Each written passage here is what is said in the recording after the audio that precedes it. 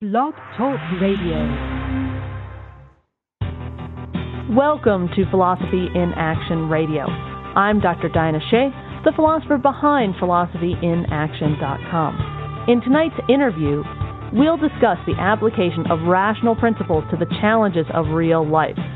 For those listening to the podcast, please join us for the live show, where you can submit questions and comments in a text chat. The show airs most Wednesday evenings at 6 p.m. Pacific, 7 Mountain, 8 Central, and 9 Eastern Time at philosophyinaction.com. At the site, you can browse the archives for past shows, read my blog Noodle Food, connect with us on social media, and more. Now, let's get started. Welcome, everyone, to Philosophy in Action Radio. Tonight, I am delighted to discuss the idea of advancing liberty via a political party with Paul McKeever. So for those of you who don't know him, Paul McKeever is the leader of the Freedom Party of Ontario. I think this is the first time I've interviewed somebody from Canada. Like, woo, go Canada, right? Paul's the leader of the Freedom Party of Ontario. He joined the Freedom Party back in 1992, and then he first ran as a candidate in the 1999 election, and he became the Freedom Party spokesman that year in 1999, and he then moved on to be the party leader in 2002, and that's the job he's held ever since.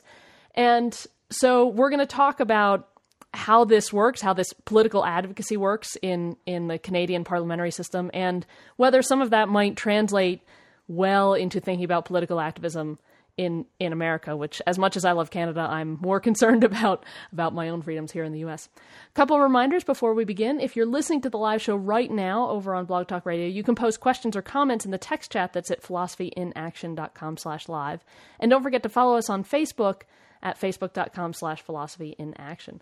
And then also, before we begin, I want to remind you that Philosophy in Action Radio offers listeners a free 30-day trial with the fabulous audio bookseller, audible.com. My recommendation of the week is actually a book. It's really a series of short stories by Jack London called Captain David Grief. And this main character, David Grief, is a character who is very much like, he will remind you of Francisco, he will remind you of Odysseus and the Count of Monte Cristo and so on. So a swashbuckling, savvy trickster type. So it's a really, really fun set of short stories. So definitely recommend those. And he's on the South Seas. So those are some of my favorite stories from Jack London anyway.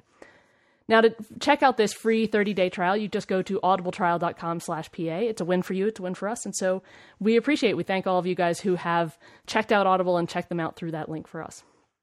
Okay, so let's get started. Welcome, Paul McKeever. Oh, thank you for having me. Oh, I'm so delighted. You've been on my list of people to interview because I've been thinking, oh, he's going to have some interesting things to say here, and I'm pretty sure I'm not wrong about that. Well, I'll try to deliver. So those of us in the U.S., we are slightly ignorant of how government works in other countries. So, and this includes me, right? So I think let's start off with just a short lesson on the parliamentary system in Canada. What's the basic structure of the government? How do the elections work? Well, although we have a queen and her representative in each province is like a state. We have a federal system, so we have a federal government just like you do, and we have 10 provinces just like you have 50 states. And you have governors. Our equivalent would be called a premier. Effectively would be called the premier, and the premier gets appointed because he happens to be, or she happens to be, the leader of the political party having the greatest number of seats in our legislative assembly. Now, we have in Ontario 107 ridings, or what you would call electoral districts. And basically, there's an unlimited number of parties. It doesn't take much to register one in Ontario. And the parties will run one candidate in each riding, or at least in as many of the 107 ridings as they can manage to get candidates for. And whichever candidate in a given electoral district has the most votes, that person wins the seat. Even if there had only been 20 votes, the person with, say 11 votes would be the person who wins the seat. So this is a first past the post system like we have in the U.S. and not the list system like there are in some European parliamentary systems, right? That's correct. Okay. And we might in the end, you tally up all of the seats held by each party. If one party has at least 50% plus one of the seats, then they form what is called a majority government, and they basically can run roughshod over the entire workings of the legislature. But if they lack 50% plus 1%. If they simply have the greatest number of seats, but they haven't passed that threshold yet of being better than 50%, then we have what's called a minority parliament, and that's what we actually have right now in Ontario, a minority government. And that requires then the cooperation of other MPs from other parties in order to get budgets passed. And if they can't get the budget passed, effectively there's what is called a lack of confidence in the government, and they have to have a new election. Ah, okay. So there's some similarities and differences, and these will actually be relevant for our talk about your actual political activism and how that works. So let's just lay out another bit of groundwork here. What is your political philosophy? What kind of government do you think are you aiming for as a political activist here? What kind of government do you think is best? Well, we've actually taken that philosophy and boiled it down to four concretes that we represent in a logo that we have, and it reads reality, reason, self, and consent. So we address the metaphysics, the epistemology, the ethics, and the politics, although we don't expect anybody in the electorate actually catch on to what we're talking about. But in terms of reality, we want a government that when it makes decisions, makes decisions based on evidence, physical evidence ultimately, not upon such things as belief in the supernatural or prayer or divine revelation, that kind of thing. When we talk about reality, we mean reason. We mean reality. When we talk about reason, we mean logic. In other words, the government should only make logical decisions rather than ones based on, majority whim or faith or what have you. When we talk about, we have to do it for the children. Yeah, that's right. Appeals to emotion and so on. That's right. Yeah. Or these whole, you often hear the call that we live in a Judeo-Christian society, and whether or not that might be historically true, what we're looking for in Freedom Party is a government that says that's all nice and fine, but if what you want is not logical, the government shouldn't be doing it. When we talk about self, what we mean is, of course, that the government should keep in mind that the purpose of each person that they're governing, the purpose of their life is to pursue their own happiness first and foremost, not to be some kind of slave for their neighbor.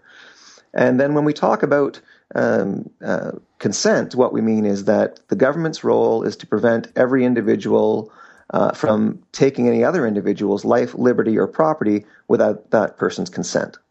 And that's really the nuts and bolts, sort of Ayn Rand standing on one foot type version of what Freedom Party wants. It's a focus on how government should make decisions. That's what we really focus upon. Well, so that's obviously something that I could get behind. Tell us then a little bit more about the workings of the Freedom Party of Ontario. When was it formed? What has been your involvement in it? Yeah, it was formed. What happened was there was a pre-existing party that had, by collecting 10,000 signatures, registered itself under the old legislative regime, had become officially registered party. That was in 1980, but that party basically failed. And rather than just throwing away its registration, it offered the registration to two people who were in London, Ontario, Robert Metz and Mark Emery. Robert Metz, to this very day, is the president of the party. Mark Emery ceased to be with the party in 1990. He gave up on electoral politics largely. He didn't think it was a good way to promote freedom. But that was the beginning, 1984. And that party, which they renamed Freedom Party, and which took on a totally different, in my view, philosophy, was one that was informed primarily by Ayn Rand's book, Capitalism, the Unknown Ideal. That was the book that informed both Emery and Metz, and in fact, it was the first Rand book that I had read. And things slowly progressed from that point. Originally, I'd say for the first 6 years, the party was active as primarily a party trying to build a reputation through activism, stunts, media attention, that kind of thing.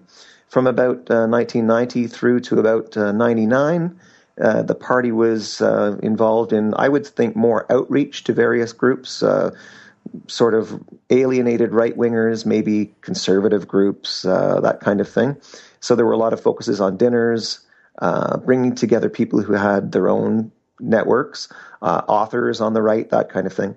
And then in 2002, when I became leader of the party, I said, it's about time for this party to be perceived as a mainstream electoral alternative. So we can't be a party that goes about trying to educate the public or that tries to, preach philosophy, etc.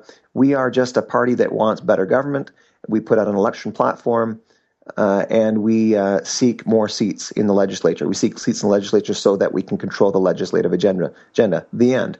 And so it's been an evolution. And along that time, while the purposes of the party have changed, the philosophy of the party has evolved and become much more learned, I would think, and also our understanding of how philosophy relates to government decision making has evolved. And I'll take credit partly for that.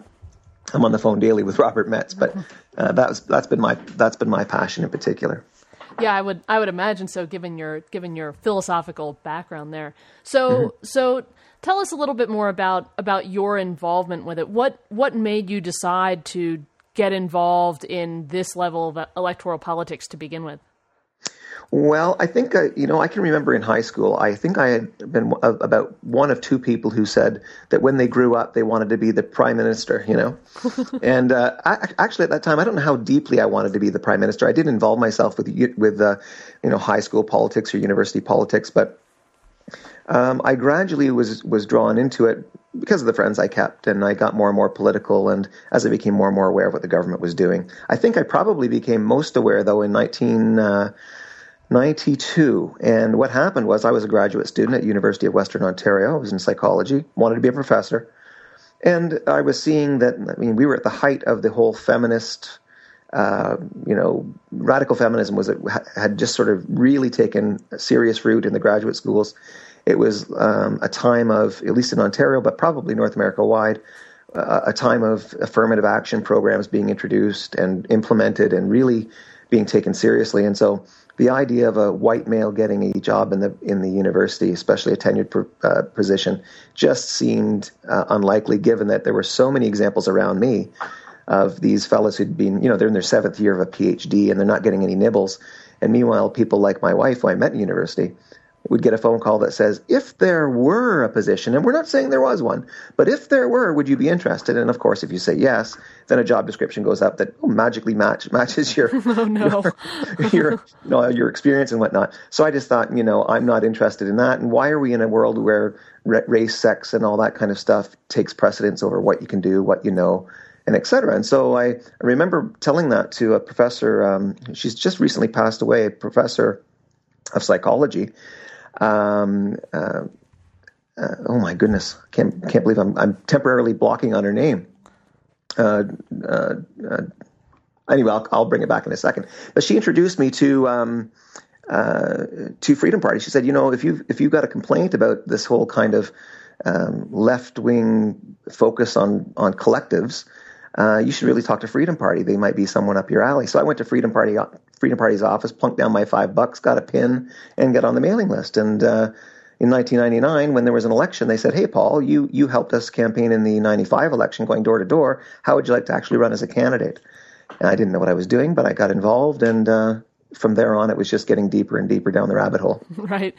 Yeah, it sounds like. And so now you're the party leader. So at least as you explained it to me before, there's sort of executive functions, which is the party president, but you have sort of ideological control. Is that how that works? I would say, the party basically has officers that guard the philosophy, so that we have a constitution, which I wrote in 2002, precisely for the purpose of making sure that nobody could come in, and with sheer numbers change the philosophy of the party or what have you. So it's a pretty rock solid and unchangeable philosophy within the Constitution. But the leader has an electoral role of taking that philosophy and using it as the constraints upon pursuant to which he can or she can develop an electoral platform. So, for example, as party leader, I have free rein on whether or not to propose during an election that we, eliminate a government monopoly, because that's consistent with the party philosophy. But I don't have authority as party leader to propose that we impose a new tax on income, because the Constitution doesn't allow me to do that. Oh, nice. Yeah. Interesting. Yeah, that's well, you're a lawyer in your regular day job, so I would assume you wrote that. You bet. With all the lawyerly forethought about that. So tell us about the platform of the Freedom Party. What are some of the main planks in the platform? Well, they change from election to election, of course. The policies, we have two sort of a distinction between policy and platform. The policies are adopted by the officers of the party. There are 7 officers. They are sort of the philosophical guards, if you will. And they're the ones who put out the policies, which would say things like, we're opposed to income taxation, we're opposed to government monopolies on such things as healthcare and et cetera. We're in favor of capitalism, and so on. So these would be broad and abstract rules. And then the platforms would be created on an election-by-election basis, and it would largely respond to whatever's going on at the time within Ontario. Within the platform, things have evolved now to the point where we say, okay, you've got to have a position on big issues that are perennial, that are never resolved by any of the parties that win seats. You've got to have a serious and well-researched position on each of those issues. Like, in Ontario right now, we have a horribly badly run system of electricity delivery and generation. We have healthcare that's not serving people, but that's probably more expensive than it needs to be, and it's government monopoly. We have schools that you must pay into even if your children don't attend. We have auto insurance that's very expensive. Those are 4 of the big perennial problems. Wait, auto insurance is a state thing? It's not state run, but it's heavily state regulated in terms of the prices, right? Okay. And so, because of those perennial problems, we advocate things like, for example, okay, if you want to have a government healthcare program, a government healthcare system, that's fine, have one, but make sure that you don't have to pay into it.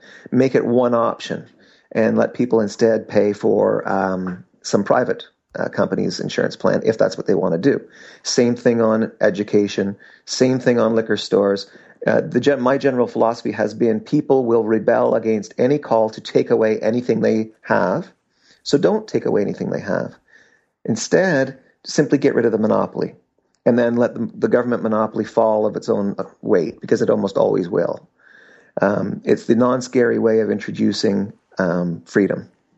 And it works because if you believe that socialism fails in the face of private sector competition, as I do, then why not always do that as your means to an end? Yeah, I like that idea. It's similar here in the U.S. Obviously, we have our postal monopoly, and obviously UPS and FedEx and so on is competing with them, but not on first-class mail. And what was fascinating to me, so our post office is, of course, losing money hand over fist. And instead of saying, well, let's find a way to serve our customers better, right? Yeah. Their solution is more junk mail. Yeah, we get the same here. It's amazing to me that people are just adamant about, we can't destroy the post office. Like this is, like as if it's some kind of national institution, right? Which I guess you guys get certainly with your health service too. Oh, well, hey, the CBC, which is the national broadcaster, a few years back ran a national contest. Who is the great Canadian? Hundreds of different suggestions. And of course, the one that won was Tommy Douglas, who is credited with pushing us into the socialized healthcare system, the government monopoly. So yeah, it's regarded as the quote unquote third rail of Canadian politics here, the socialized healthcare system. But that's my experience has been it's a completely psychological reason for any such sacred cow. People have, in many cases, only ever lived with whatever, the government post office or the socialized healthcare. And so it's only fair to expect that they would resist or fear a change, saying, oh, let's privatize it, let's take it away, let's close it. You're never going to win any votes that way, except with a few fringe radicals. What you will win favor for is suggesting, no, I guarantee you I will not privatize that thing. I will not close it on you, right?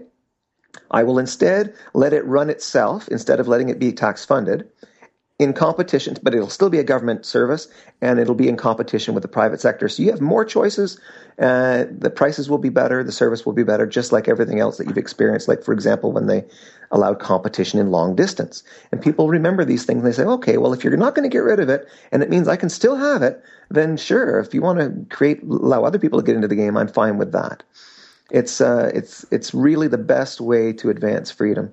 It's interesting. There's a similar strategy, or basically the reverse strategy that the statists are using here in the U.S., particularly with healthcare. So they want to create, part of Obamacare is creating these insurance exchanges, which basically they claim to be free market, but in fact, what they are is it's a whole set of, massive new regulations on what's allowable insurance, health insurance, and so on. And of course, then there's going to be government plans that are competing with that. And so the goal is actually it's just the reverse process of what you just outlined, right? Let's unlevel, let's tilt the playing field, force, not allow a free market and offer the government option and basically just, funnel everybody down into the government option. And then, of course, we'll claim the free market has failed. And so all we need is the government option. And it's really interesting. There's obviously a big moral difference and a big political difference in terms of respecting rights to do it in one direction versus the other. And I definitely prefer your direction. Yes. But I think that's great strategy, right? It's because people really do, even with UPS and FedEx, people go, but how would we have first class mail without the post office? They really don't know. And so if you introduce the options, then they can evaluate, they can judge for themselves. And a lot of people, this is one of my mantras lately, is they need a lot of empirical evidence, which is why, for example, something like gay marriage is not just something that everybody just immediately realized, oh, we should do this. There needs to be this kind of empirical process where you see that, this state has legalized it in this state, and wow, the apocalypse hasn't come, and so maybe we should do this in our state too. That's right. So that's right. Yeah. Now, those are for big issues, right? Right. I mean, that's the only thing you can really do with a big issue is open up competition. That's the least scary way to make change happen, and let economic forces do the work of taking out the state, the state imposed one. But that's not going to be enough for a small party that wants to become a big party. What you have to do, because no one cares about a small party and their views on the big issues, right? And there's a number of reasons. The main reason is that the electorate doesn't believe anybody can fix the big issues. They don't understand, but the electorate, by and large, doesn't understand the big issues. They don't understand all the various ins and outs of healthcare and electrical systems. They know how to get to work, punch the clock, do what they do for a living, come home, take the kids out to soccer, and et cetera. They don't spend their time reading on nuclear versus wind power versus all this stuff. And so they don't necessarily have an expertise in all of these various big perennial problems. They don't believe that anybody can have an expertise in these problems, and they've been problems for so long through so many governments that they don't really believe that the problems will ever get fixed. So the reason a small party or a new party has to have a position on those issues, nonetheless, is not to impress the electorate, but rather to make sure the media knows that you're not a bunch of bumpkins who don't understand the issues. The way you approach pumpkins or tinfoil hat types, right? Yeah, right, exactly. Because if all you're focused upon is pot, seat belts, laws, and comic book censorship or something like that, you're not going to get taken seriously. You have to have a position and a well-researched position on those big issues, and you're allowed, because no one cares what you have to say. You can take the bold and honest position on these issues, which the big established parties are afraid to do, right? So you end up, distinguishing yourself. But where you're going to be heard by the public is on the small issues that have three things there are three characteristics. One is the general populace can say, hey, I understand that issue. Second, they say, and I really care about that issue. It affects me in my daily life. And thirdly, I, have a strong opinion about which way I want this to go. So, for example, here in Ontario, we have a liquor control board that is a monopoly on the distribution of liquor. And we also have a monopoly that is actually private monopoly, but it's imposed by the government. So 2 foreign companies are given a monopoly on the sale of beer. Really bizarre for historical reasons. That is really bizarre. Yeah, the companies used to be Canadian-owned. It was Labatt's and Molson's, but they got purchased by foreign interests, and yet the monopoly was maintained. So here's the thing. Most people know about this history. They think it's bizarre that foreign companies should have a monopoly on the sale of beer within the province. So it's easy for the average person to say, that's stupid, right? And so we can get a lot of attention by simply coming out with a policy that says, end the monopoly on beer sales. Let it be sold in corner stores.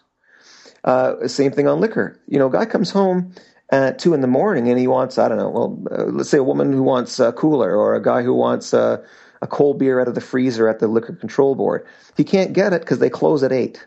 But he gets off. Yeah, close at 8 p.m. And that's if you're lucky. They might close at 6. On Sundays, they close at noon or 5, Wow. if they're open at all. And so, and don't even think about, religious holidays or anything like that. So, just simply suggesting that a person who works the night shift should be able to get off at 6 a.m, drive to the variety store, the 7-Eleven or whatever, and pick up a 6-pack so he can have his beer, then sleep until 4 p.m.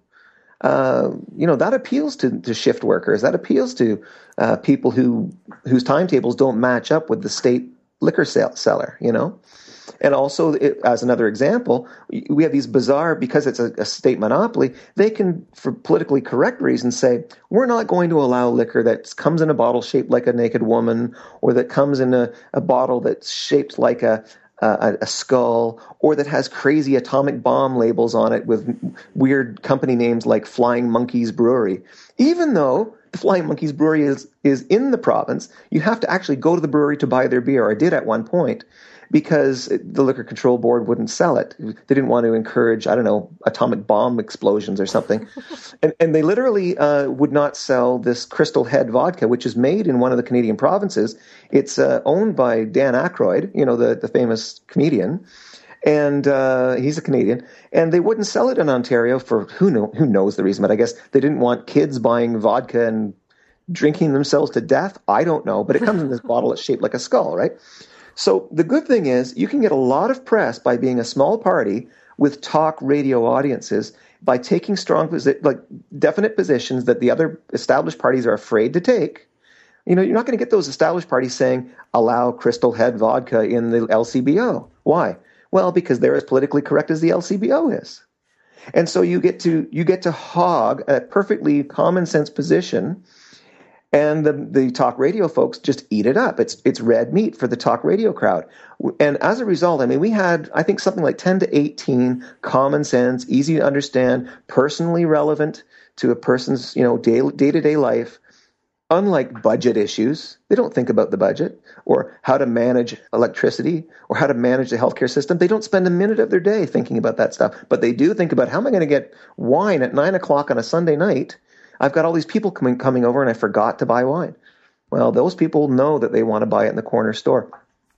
So they give you credit, they give you props, and you get attention. This reminds me of the Institute for Justice's strategy for choosing cases, right? They're not taking on budget issues, right? They're taking on a person's right to earn an honest living and hair braiding without, getting this onerous cosmetology license. And it's similar because it's the kind of thing that the ordinary person looks at and just says, well, that's just stupid. Right. It's really hard for people to defend these laws, or say monks shouldn't be able to sell caskets, right? It's just really hard for people to stand up and give any kind of argument that's not just pulled out of their nether regions. And so as a result of that, if you make this a political issue, the moment people are exposed to it, you have them on your side, which is, right. Hey, that's a winner as a political issue, even if it's not the most important thing in the world. That's right. And because when you're saying that this is only one of our many planks, we have, planks on healthcare and education, et cetera, but this is a little plank but we think it's an important plank. Well, people will like that, right? And the other thing is the loyalists of the established big parties immediately say, how come my party isn't taking this position? And they call up their party and they complain and they get the door stuck in their face and they get hanged up upon and they get upset and they start thinking, you know what? I'm going to pull my money away from that party. They're just stupid. I'm going to start supporting the small party. And they do. Yeah. So it's either the big party starts taking your position, which is a win, or the big party starts losing members, which is also a win for you guys. So, and that's part of our selection criteria, right? We say, would a big party steal this plank from us? And if the answer is no, we say, good. because this means we can do more damage to their party, Right. which is a critical thing to do, by the way. But yeah, we'll talk about that. We'll talk about that in just a minute. You know, it's interesting, and I just want to emphasize this for people who are thinking about doing political activism. There's oftentimes this push to do like big issue national level stuff, and I think that's just like you are really unlikely to make a dent in that. I think it's what my husband Paul does is actually being able to do that and churn out that many op-eds is in the kind of platforms that he does. Like that's really, really rare. And for the vast majority of people, particularly if you have really limited time or you're not sure how involved you're going to be, the more that you do something that's a smaller issue that you really care about, that you're really motivated about yourself, that's local to you, the better chance you have of actually really making a difference. So that's right. Food for thought, folks. Well, the other thing to keep in mind, and you're talking about Paul, your husband Paul, when you're not involved in a political party, you are actually given more access to the media because they don't feel as though they're betraying any of their political colleagues or allies. So they'll let a person come on to speak about an issue, but as soon as they say, and I represent the party of the blah, blah, blah, oh, well, then we're not interested in talking to you. Now, if the people who are running the station or running the TV station or running the newspaper say, yeah, but I really like that, hair braiding issue. Let's let these guys in to talk about that because I'm trying to push my own party into accepting that position and they don't seem to be interested in it. So I'm going to shame them a little bit. They won't get too angry with me. I'm just going to shame them a little bit and get their heads in gear. And that's what happens. So the party faces the political party as an animal faces a special hurdle, and that is the media have allies. They've allied themselves with one political party, and the way you get them to let you in on the airwaves is by coming up with an issue where they can pressure their own party, which is what they're interested in doing. Yeah, that's really interesting. I hadn't thought about that particular angle. Okay, so you've talked a little bit about how you changed the party into, your goal is now electoral success when you became the leader in 2002. So right. Tell us a little bit more about that. You don't have any seats currently, but correct. So that's your aim. Now that's, first of all, I guess, let's just talk about that as a goal, because a lot of people would say, well, look, you have no seats, you have no hope of winning seats. Why aren't you isn't this just really a means to educate people about liberty, or is that a legitimate goal? Talk about that and why you're not doing that. Yeah, I don't think it is a legitimate goal for a political party. I don't think it's a legitimate role for a political party to educate. If you are what you'll be identified by how you walk, and if you portray yourself as a philosopher, you'll be seen as a philosopher. If you portray yourself as an educator, you'll be seen as an educator. If you portray yourself as a rabble-rouser or an activist, you'll be seen as an activist and not as a political party. So to be regarded and respected as a political party, you have to do what people believe political parties do and only what they do. So that kind of limits some of your options. And it's something, that belief that a political party should just do what a political party does or is believed to do, that is a switch for Freedom Party that largely came along when I became the leader of the party. I didn't want the perception to be that we're anything other than a political party, because you can never then make the next step into winning seats. So what do you do when you're in that position? Well, I looked at the history in Canadian elections and the comings and goings of political parties, and one thing seems clear. A new political party doesn't just gradually come out of nowhere and gradually win one seat and then 2 seats and then 3 seats. What normally happens is that one political party, a major one, totally implodes for some reason. Either they get exposed in a huge scandal where they're breaking the law and taking government money and it's, there's criminal allegations, or they have completely alienated a large chunk of the country by taking let's say an anti-South position or an anti-North position or whatever, and they just can't continue to exist as a feasible party anymore. So what happens is that the members of those parties that implode leave and either join existing parties that are similar or better, but they're palatable to them, or they form their own. That's less common. Usually they just flood into an existing party. So if that's the case, the role of the party that wants to fill that vacuum is to create that vacuum. And the way you create the vacuum is to pick the party whose members and supporters might most easily support your own party. So let's say that you believe, and I'm not saying this is necessarily true, there's probably good arguments both ways, but let's say that you believe that the Republicans, or a good chunk of the Republicans, would come over to your Freedom Party of Colorado. Okay, so what you need to do is to show that the Republicans of Colorado are not what they pretend constantly to be. And the good thing is conservatives always pretend to be what they're not. They are so good at that, yeah. Yeah, they always pretend they're like, fiscally responsible, and they're going to cut spending and cut taxes, and they always do the opposite.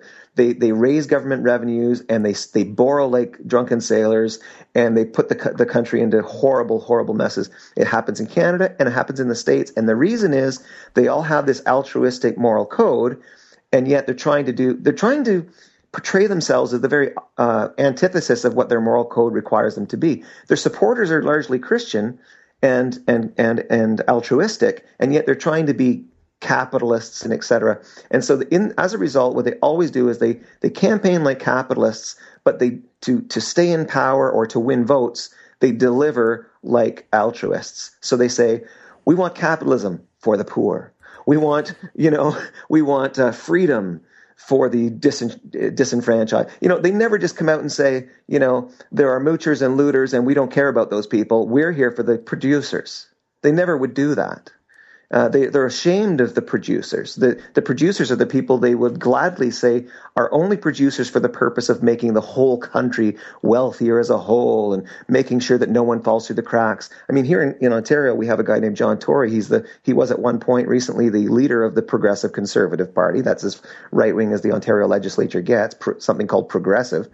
And he would say that the whole purpose he never uses free markets. He'd use the slimy term free enterprise, right? Because it doesn't, So he'd say the purpose of free enterprise is not just for making money in and of itself, but to make sure that we can afford those programs that we all depend on and love so much, like healthcare and public education. And that's the purpose. That's why we have free enterprise. And this is what the conservatives always do. And yet a good chunk of the people who end up joining conservative parties are not like that. They actually do want free markets. They actually do want capitalism. They actually do want a cut in taxes, and they want a balanced budget, and they want government not to be involved in government monopolies. And yet the only party they can seem to see that has any size, and that's what they're looking for, size, are these conservatives. So what you need to do is attack the myth that so many people depend upon. They think that the conservatives are the right-wing party because everybody, including the left, says so, right? And all you have to do is continually expose the people to the facts, the historical facts. In Ontario, for example, it was the Conservatives that brought in a whole list of horrors, including our Human Rights Code, rent controls, the sales tax at the provincial level, the income tax at the provincial level, socialized healthcare. That was a Conservative measure, not a Liberal one. And it goes on and on and on. Every socialized measure of any note or importance was actually brought in by Conservatives, and yet they're the ones going around saying, "You left-wing pinko." What? So you can so shame them on a constant basis that eventually the message becomes known that, wait a minute, I just heard somewhere, I keep hearing it, weren't these guys the ones who introduced socialized healthcare and gave us the income tax and gave us and that suddenly they have no cred anymore, and they look like they're constantly lying, because they are. And so at that point, they start to implode, and people start looking for alternatives. And that's happened here over the last, I'd say, 10 years in Ontario. So now, I remember during the election of 2011, a fairly new and right-wing television station, similar, they get called Fox News North. I wouldn't say they are, but that's what they get called. And they're called Sun News Network. Well, they have been expressing complete dissatisfaction with all Ontario political parties, including the Progressive Conservatives. And this is a station that is proudly conservative, right? So what do? Well, they get lots of emails saying, there are alternatives, and the one that we think you should look at is Freedom Party. So they bring me on to say, oh my goodness, there is an alternative to socialism called conservatism. And look at what they're proposing. Liquor and beer in corner stores, and all those common sense policies come out in the middle of an election through a conservative voice. And suddenly, those conservative supporters are saying, to heck with the Conservative Party, I'm voting for Freedom Party, or I'm giving them money. It works. Yeah, that's really interesting because that's certainly all of us in America are who are pro-capitalist are disgusted with the Republicans, and yet we keep voting for the Republicans. Now, I didn't in the last election, but certainly it's like the standard. And you hear, on the one hand, like far away from the election, as the election is, months away, it's I won't vote for these bastards. They're horrible. Look at their records. And as the election gets closer and closer, it's like, well, but like we have to vote for them and so on. And it's a matter, I think, of really like it's amazing to me that people they can't hang on to that view about how bad they are. And that takes, I think, so much work to really undermine that view that the Republicans are the defenders of liberty and free markets and so on. And that's an uphill battle. But I think if you can't, like, once somebody really sees that, they're just, you've lost them. Yeah. And once if you can get them to the point where they think, there is no point in voting at all unless I'm going to vote for something that actually something I want. Right. The other parties are always trying to make you believe that every day is a lifeboat scenario, right? And that therefore you have to throw away your principles and just vote for the lesser of two evils. Well, it's complete falsehood. You're not in a lifeboat. There's lots of hope. There's lots of ability to fix things, and a lot of it can be fixed overnight, believe it or not, without harming anyone. And yet they don't want you to know that, because in reality, we've got, no matter which jurisdiction you're in, whether in the States or in Canada, you've got whoever is benefiting from the system as it is. Let's just call those people the establishment. They don't want anything to change. So they always want two parties who more or less stand for the same thing, so the little people can have their little election and not much will change. And as long as we all remember that that's what's going on, then we can say, well, I'm not playing that game. I'm going on voting strike, as it were, with respect to those two parties, and I'm going to just say I am going to vote, because I think it's self-defeating to allow those two jokers to rape, pillage, and maim the electorate with my inaction. I'm going to vote. I'm going to vote on principle, and I don't necessarily know that my party's going to win, but I don't know either that they're going to lose. And the reason I don't know is that the elections are not races, despite the fact they want you to believe they are. There is no poll in the world that tells you what the election outcome is going to be. We just had that in British Columbia last night. Everyone said the NDP, not New Democratic, they're socialists, were going to win a majority. And in fact, the Liberals won instead a majority government, exact opposite. So people just have to have trust in their own philosophy, in their own principles. They know they're right, and if they vote accordingly and they organize accordingly and they fund accordingly, they will succeed in the long run.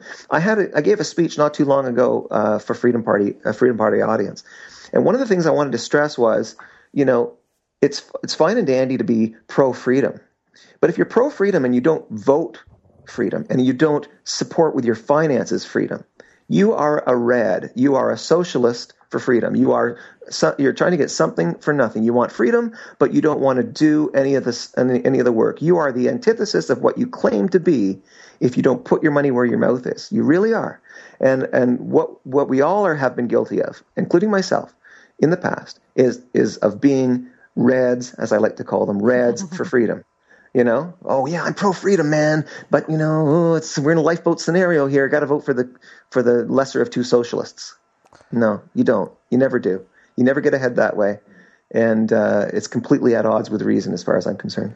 Yeah, and it's interesting because I had been in this last election. I think it was Harry Binswanger had said basically that he had looked back to some of the stuff he wrote about Goldwater, and it was like he was basically saying, and I would now say exactly the same thing about this election. And it was all this, like, we need to do the stopgap measure, we need to give it's the buying time argument, right? Yeah, and it's like, I don't buy into that. If you've been buying time for 60 some years, you have been doing the wrong strategy, and it's time to rethink what you're doing, I think. Yeah, and with all due respect to those people who take that position, the problem is, one, I think, of just having not spent enough time in the game. Literally. I mean, just not enough experience in electoral politics. And when you get into electoral politics and you start shaking those hands and you get talking to those people, you start to realize that most of these people who are very into politics, these are the ones who come out to the meetings, etc., they will never, ever even try to identify their own personal philosophy, the one that guides every decision they make. They will never identify it. They will never try to identify it. And yet the goal is somehow to get all these people into universities where they will learn a rational philosophy to replace the one they have. They don't even know they have one. They don't know what the word philosophy is. And they don't care. And they don't care to have one. No. And that's something, again, I think that people who are very philosophically minded, they don't realize, like, it's really important for me to have an integrated philosophy and to organize my life around that. But for lots of people, that's just whatever. Totally not of any importance to them. Well, I myself, I did not know what philosophy really referred to, other than sort of a folksy, well, that's my philosophy, pick up beer on Tuesdays, that'd be about as much as I knew about philosophy, even when I graduated from university, because I didn't take any philosophy courses. And, when you learn what philosophy is and you learn how important it is and you learn how everyone's operating on a philosophy, they just don't realize it. Then you say, oh gosh, I gotta start integrating this properly and in accordance with the facts of reality. But I don't expect, given how out of touch I was and how many opportunities I had to know what philosophy was. I was in grad school, for Pete's sake, but I still didn't really know what it was. I can't expect that the electorate's going to know. And so what do I have to do? I have to create a political option that offers up I like to refer to it as like dishes served at a restaurant, that people they like the taste of it. They don't know why it tastes good. They don't know how it was made or what the recipe was, but they just know it's good and they keep coming back for it. That's the job of a political party. And because that's the job, and because the people who come back for more don't necessarily know and don't necessarily care about your philosophy and wouldn't understand it if they heard it, you can be as frank and as blunt and as honest about your philosophy as you want, knowing fully that no one will ever hold it against you, since they're not going to listen to what you have to say anyway. So you just need to serve up the good recipes. And why are you doing it? Because there are some people out there, man qua man, people who like to live as human beings ought to live, as dictated by the facts of reality. People who want to live a rational life, pursue their own happiness. They exist, even if it's just a sort of sense of life's level, and they don't have an explicit philosophy. They exist, and they exist in good numbers. And they just need someone to vote for. And you feed them those meals, you give them that great menu, and they will be attracted to you. Don't worry about their philosophy, but make sure they have an option. And you do that by making sure they don't feel boxed into voting for socialists who will only make their life more miserable. Philosophy is important to guide the party and its planks. It's not important for the party to teach people philosophy. That's fascinating. And it's interesting to me. Oh, I'm getting an echo. It might be just holding this phone not close enough to my ear. Oh, there we go. I'm still getting the echo. Okay. I'm going to hang up on you and I'm going to call you back, just because I think our users can probably hear this. So should I hang up too? It'll hang up on you and I'll call you right back. Okay. Oh, wait. Actually, I don't know that I can hang up on you specifically. Oh, wait. Here. Sorry. Okay. I'm going to hang up. I'll call you right back. Okay. Sorry about this, folks. Okay. Let us add. Here we go.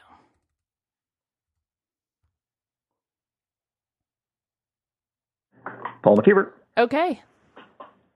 Are you here? Yeah, I'm here. Okay. We're back in. Yeah. Okay. No echo. So, woohoo! Technical problem fixed. Good.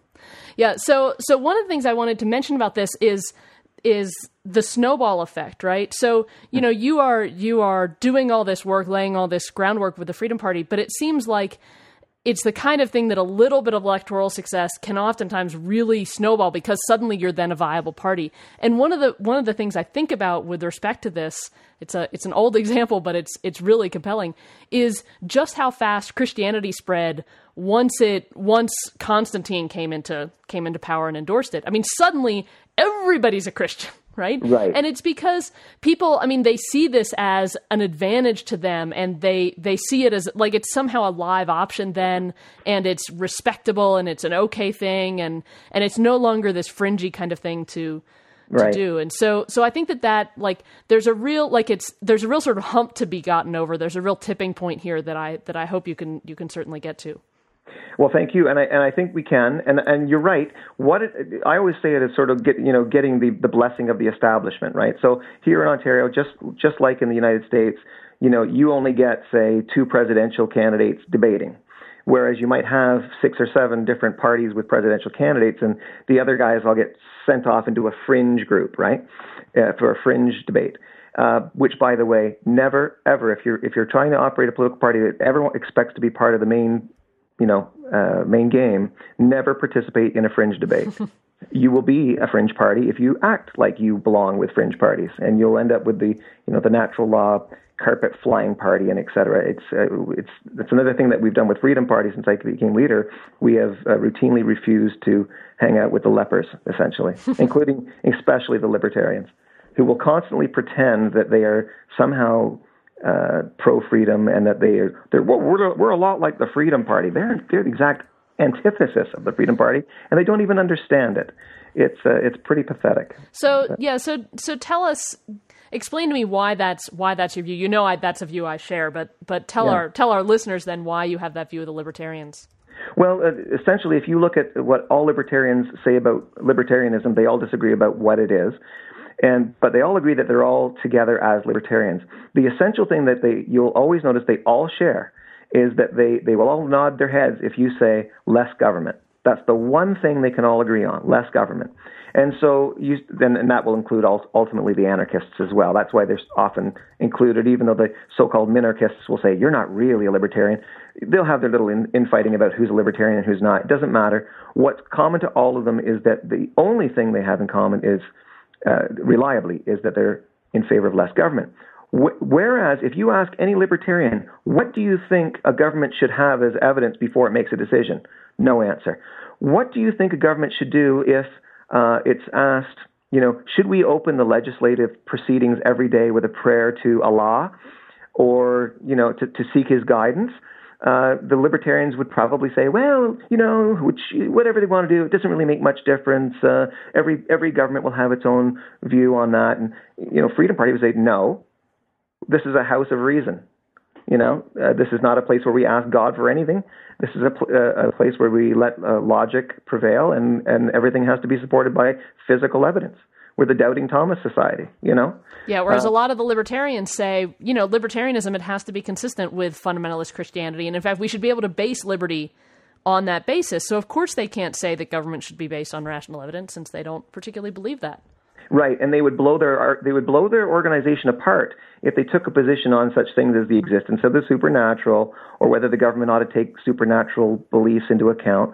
They would blow their system apart if they said government should never make decisions based on faith or biblical teachings. They would blow their party apart if they said that the government should acknowledge that every human being has as his central purpose, as far as the government is concerned, the pursuit of his own happiness, and they would blow apart their big tent. They have 10 people, but I mean their efforts to have they're spread apart. Yeah, their efforts to have a big tent would be even more blown apart if they said that, for example, the essence of government intervention on the political level is to ensure that every individual's life, liberty, and property isn't taken from him except where there's consent. Because, of course, there would be Christians who might say, well, I don't agree with that. I'm like Ron Paul, for example, is a pro-lifer. Right. And states' rights. So he's actually advocated for state establishment of religion. Yeah, and he's masking his real agenda, which is that he just wants to say, well, because I'm opposed to this on the federal level, what's that got to do with anything? Federal versus state. I mean, you're just who you are. You're anti-choice. You're anti-life, as far as I'm concerned, and you're a libertarian. So big surprise. We always say when asked, are you a libertarian? Definitely not. They always say why. We say because we're not anti-government. We want better government. We want a government that bases its decisions on reality and evidence. We want a rational governance. We want governance for the individual, and we want government to do a better job of protecting everyone's life, liberty, and property. We don't think government's the problem. We think government's the solution. And that will immediately have all the libertarians saying, oh, maybe we're not like Freedom Party after all. Right. Right. Yeah. And we certainly have a problem.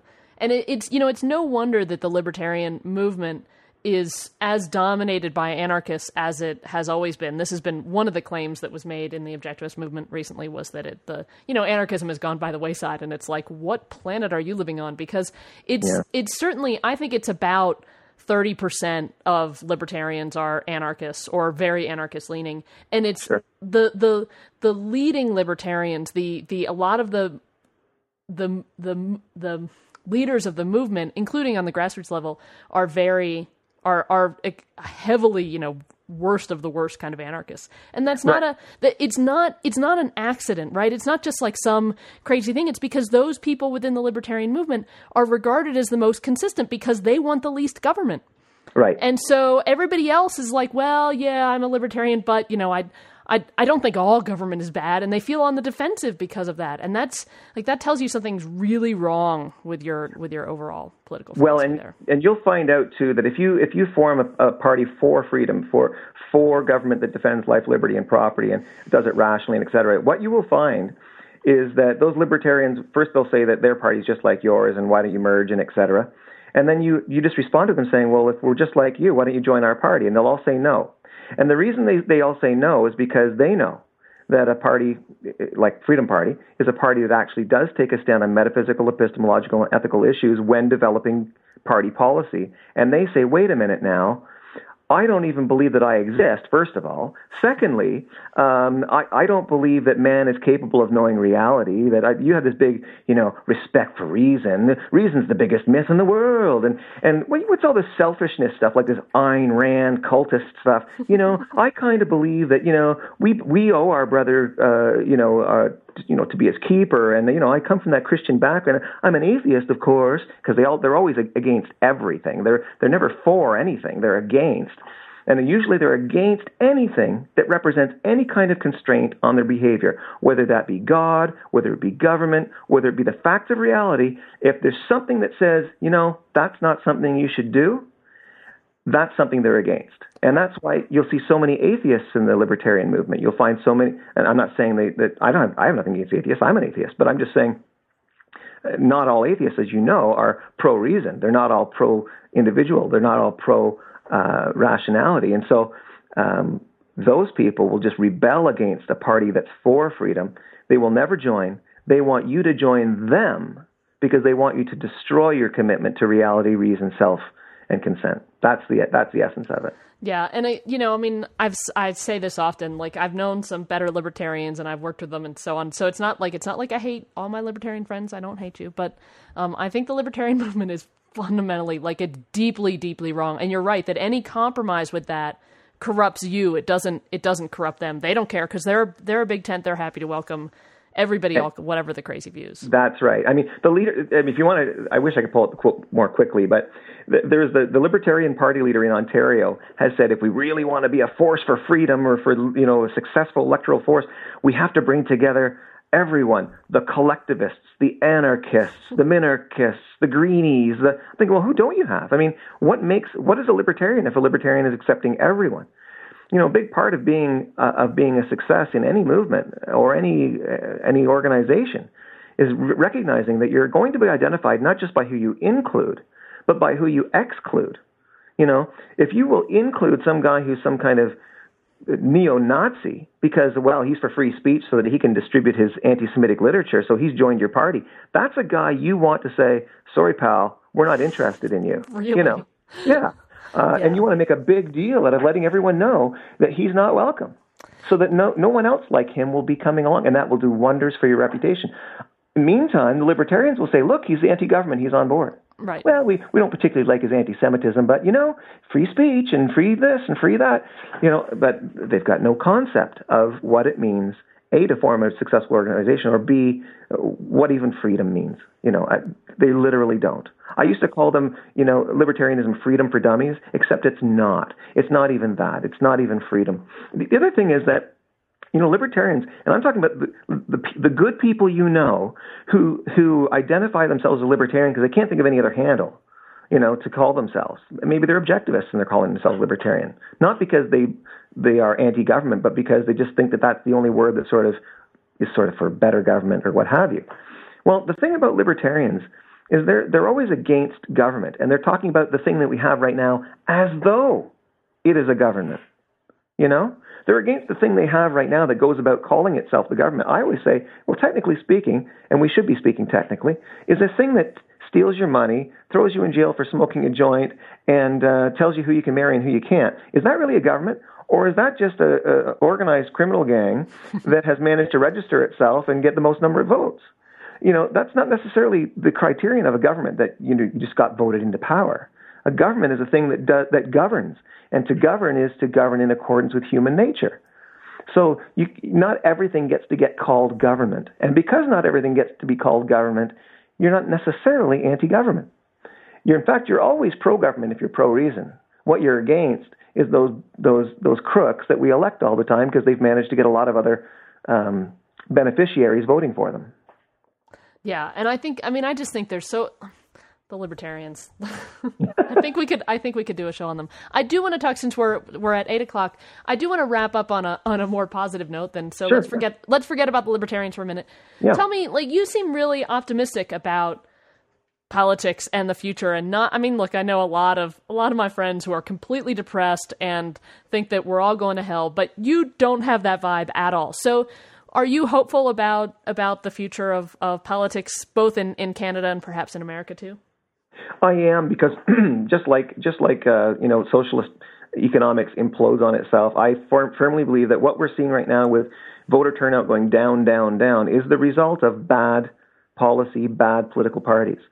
And I think that when we get, right now in Ontario, we have fewer than 50%, less than 50% of the voting public actually coming out to vote. So, and then you split that vote three ways among the three parties that get seats in the legislature, and you're having a party getting 16% of the electorate voting for it. I mean, the government right now probably has 16% of the maybe 20% of the electorate who actually came out to vote. Who came out to vote, but who were eligible to vote, are actually supporting the governing party. 20%. So, this whole idea of consent of the governed is complete nonsense at that point. And once people start regarding it as such, they recoil from voting, and they don't regard government as legitimate, or the thing that is getting called government as legitimate. And when you start getting out there and saying, I would propose that this be how a government behaves, and they feel guilty about not voting, they'll say, hey, you know what? I like this.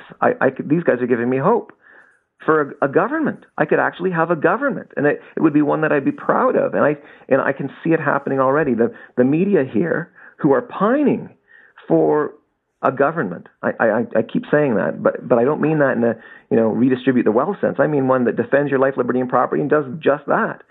There are people in the media pining for that, and since the liberals and the conservatives and the New Democrats aren't offering that to them, they feel morally compelled, to give a chance to the little guy, and that's where you'll come in if you give it a shot.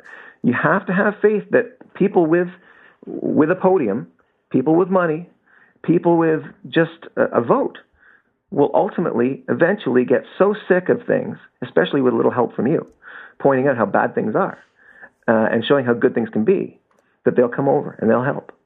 We ran more candidates in the 2011 election than we had ever run before, in fact, more than double. And how did we get them? Because people had faith in the organization. I don't mean faith in the religious sense. They trusted that this could happen if they just worked hard enough. It's interesting. I saw a statistic recently. It was a list of things that over 90% of Americans believed. And one of the things on that list was voting, everybody should vote. Mm-hmm. And I thought, that doesn't really square well with voter turnout, right? No. And I think people really do think that voting is important, but I think a lot of people think, why vote for one of these? Why vote for one of these guys? Particularly if because we really have such the two-party system here in the U.S. So there's just so little alternative, and I really think that makes a difference. If people saw that there was an alternative, I think that you can potentially capture those people and get them interested and get them engaged. You may face other hurdles that I don't face in Ontario. For example, I remember one time we were thinking about helping someone set up a Freedom Party USA, and the law in your electoral system, federally anyway, is just so thick and impenetrable. Our campaign finance laws in particular? Yeah. It's literally set up to prevent the emergence of another party. And you might just find, that maybe it's not a legally feasible thing to do in a particular jurisdiction. Right. I can't speak to that. I know it is here. Because, as I say, it's very easy to register a political party in Ontario nowadays. And you guys get tax breaks, don't you, for political contributions? It starts off at 75%. So right. if you give $100 to Freedom Party, you get $75 back if you're an Ontario taxpayer. That's yeah. Whereas here we have to file. I mean, if I'm even going to advocate on a ballot measure, I have to file my taxes every 2 weeks. Every contribution over $20. And this is something for those of you guys who've been following this case, like you guys know with the Coalition for Secular Government, you know what I've had to go through. It's insane. It makes even, electoral advocacy on ballot measures really, really difficult. So, right. And so it might be in the US that a political party is not the way to go. And in fact, I would tend to argue that isn't the way to go. But I think there's a lot of influencing to be done. And there's a lot of involvement, really active political activism to be done by people who want to do that's more local, more issue focused, that could really, really have a big impact. Well, and I'm a big fan of the idea that the mouse can push the elephant if they just know where to push. And ultimately, if, for example, we're successful in Ontario in pushing Freedom Party into the legislature and at one point governing, can you imagine if you got rid of socialized healthcare in the province of Ontario, and the neighbor in New York is suffering under Obamacare, might actually say, I'm going to Ontario where I can get better healthcare cheaper and get it sooner. So all of a sudden there's pressure on the United States jurisdictions, especially the neighboring ones, to compete with the neighboring Canadian provinces. It happens both ways. Right now in Ontario, there's one political party who's been influenced by, I think it's, I can't remember if it was Michigan or Minnesota or something like that, where they had brought in right to work recently.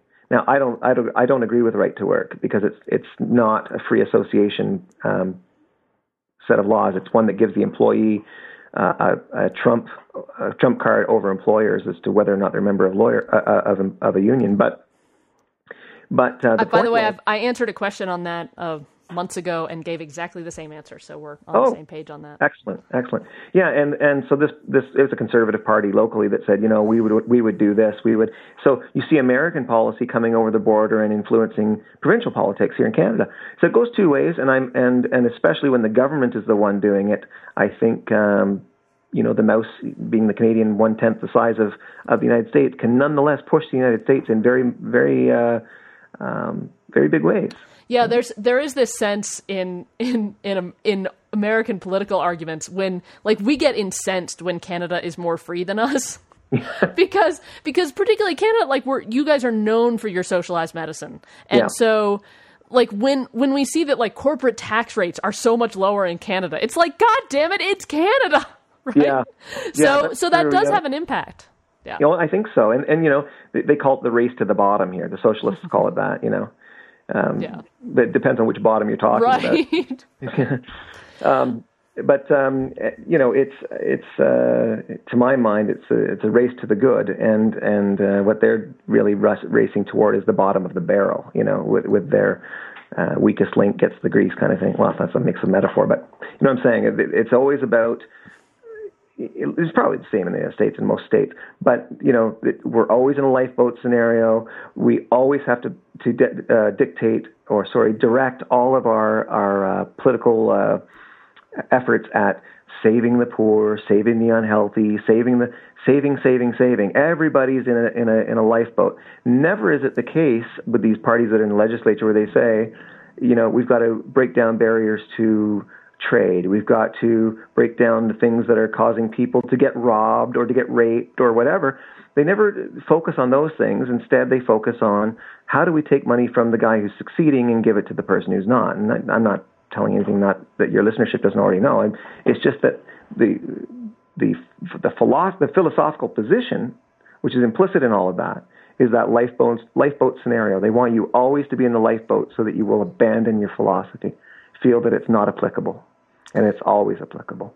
Yeah, and it really is amazing to me when I go out and talk to regular people how receptive they are to good ideas and receptive they are to the idea of governing based on facts and, let's say eliminating government programs if they've been shown not to be effective. And look, we need somebody who's not a socialist and not a crazy religious right person, right? We need somebody who's pro free market and pro individual liberty.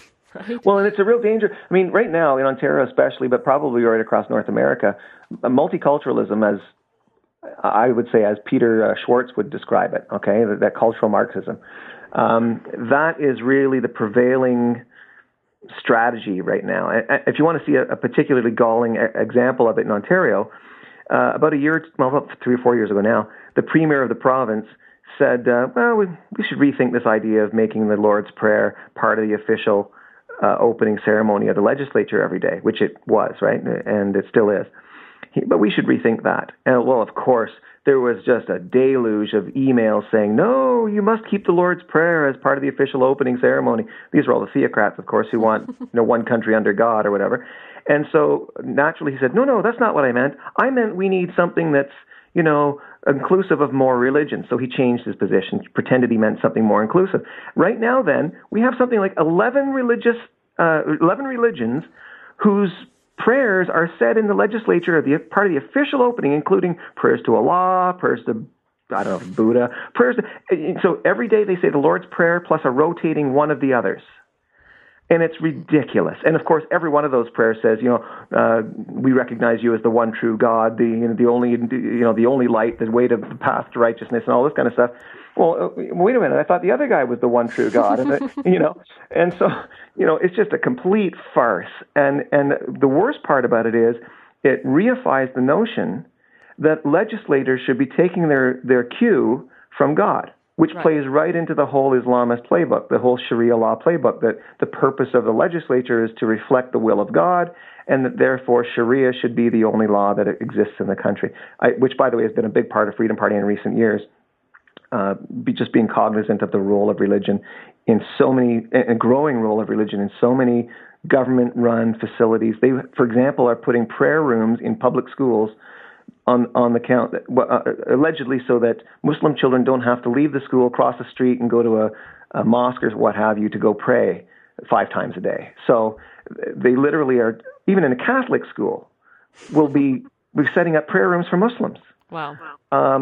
Just ridiculous accommodation policy, all founded on the idea that there's no philosophy any better or worse than any other, and therefore no religion any better or worse than any other. Everything's equally worthless and worthful. Who are we to judge? And that all works out really well for the theocrats. I would imagine. Yeah. Well, and so if there's going to be a prayer, I would suggest actually my traditional Thanksgiving prayer. It's actually, I learned this in our Front Range Objectivism group, which is, thank God we don't have to pray. So... Yeah, that's excellent. Yeah. Okay, well, that's all the time we have for tonight. Thank you all for listening, and thank you, Paul, for a fantastic discussion of advancing liberty via a political party. Thank you for the opportunity. Oh, so glad to have you. Folks, with every episode of Philosophy in Action Radio, we bring you ideas that engage the mind and help you live better. Plus, we introduce thousands of other listeners to the principles they need to live virtuous, happy, and free lives. I think that's hugely important, and I couldn't do it without your support. So if you do want to support my work, just go to philosophyinaction.com/support. Also, join Greg Perkins and me for Sunday morning's broadcast of Philosophy in Action Radio. We have 4 meaty questions on tap. 1, does individualism imply atomism and social isolation? 2, how can I make my boss more communicative? 3, should disabled kids be kept out of the public eye? And 4, are arranged marriages legally and socially valid? So it's going to be an odd mix of questions there. For the full questions and other details on that and other upcoming shows, visit philosophyinaction.com/upcoming. And also on philosophyinaction.com, you can peruse the show archives, connect with us on social media, and read the blog. And also don't forget to follow us on Facebook at facebook.com/philosophyinaction. So I am Dr. Diana Hsieh, Philosophy in Action. Thank you, everybody. Good night.